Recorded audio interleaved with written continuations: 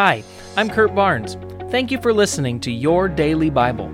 It's my prayer that you would be continually growing in your relationship with Jesus and that this podcast would be one of the many tools that the Holy Spirit is using in your life to bring about transformation. Don't forget to press the subscribe button, and remember, you can hear our full-length sermons at scf.tv. Welcome back again to Your Daily Bible Podcast. Today I want to look at the book of Matthew, chapter 6, reading from verse 25 through 34. This is Jesus' direct words to us today about worry. Verse 25. That is why I tell you not to worry about everyday life. Whether you have enough food and drink or enough clothes to wear, isn't life more than food and your body more than clothing? Look at the birds. They don't plan or harvest or store food in barns, for your heavenly Father feeds them. And aren't you far more valuable to Him than they are? Can all your worries add a single moment to your life? And why worry about your clothing? Look at the lilies of the field and how they grow. They don't work or make their clothing.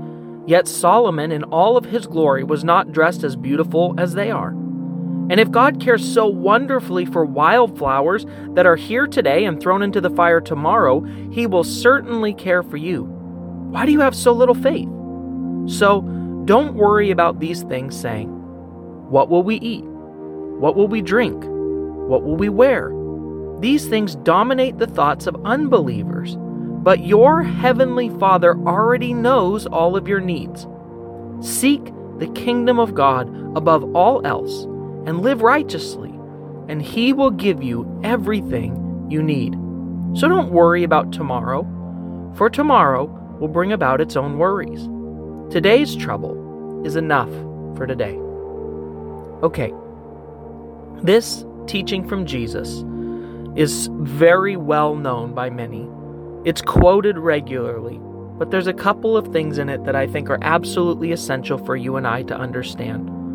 The reason that Jesus tells us not to worry, again, the reason behind it is not because the stuff isn't difficult. The reason behind it is He continually points us back to the fact that if God knows what we need, and God is taking care of us, and God is good, then won't God certainly take care of us? You see, this is His argument. God takes care of birds. He loves you more than birds. God clothes flowers. He loves you more than flowers.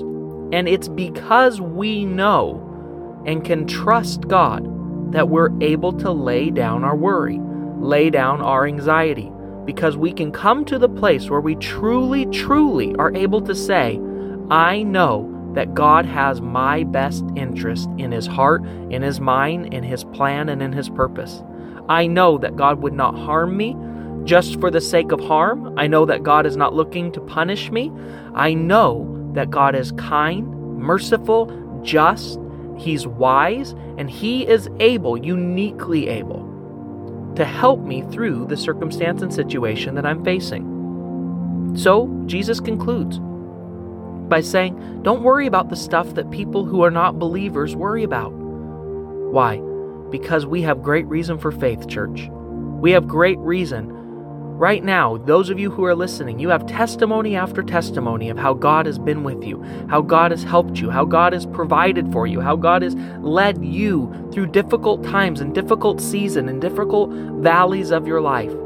And God has not done that in order to let you down or disappear right now when you need Him. God is aware of your needs, more aware of your real needs than you are. And God's desire is to help you, to show Himself as a good Father, to bring you through this difficult season, and to do so hand in hand with you, not from afar, to be present with you.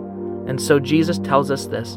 Instead of seeking all the things that the rest of the world seeks, focus first, seek first the kingdom of God. Seek first the kingdom of God and His righteousness, then God will take care of all of your real and actual needs. Let's pray.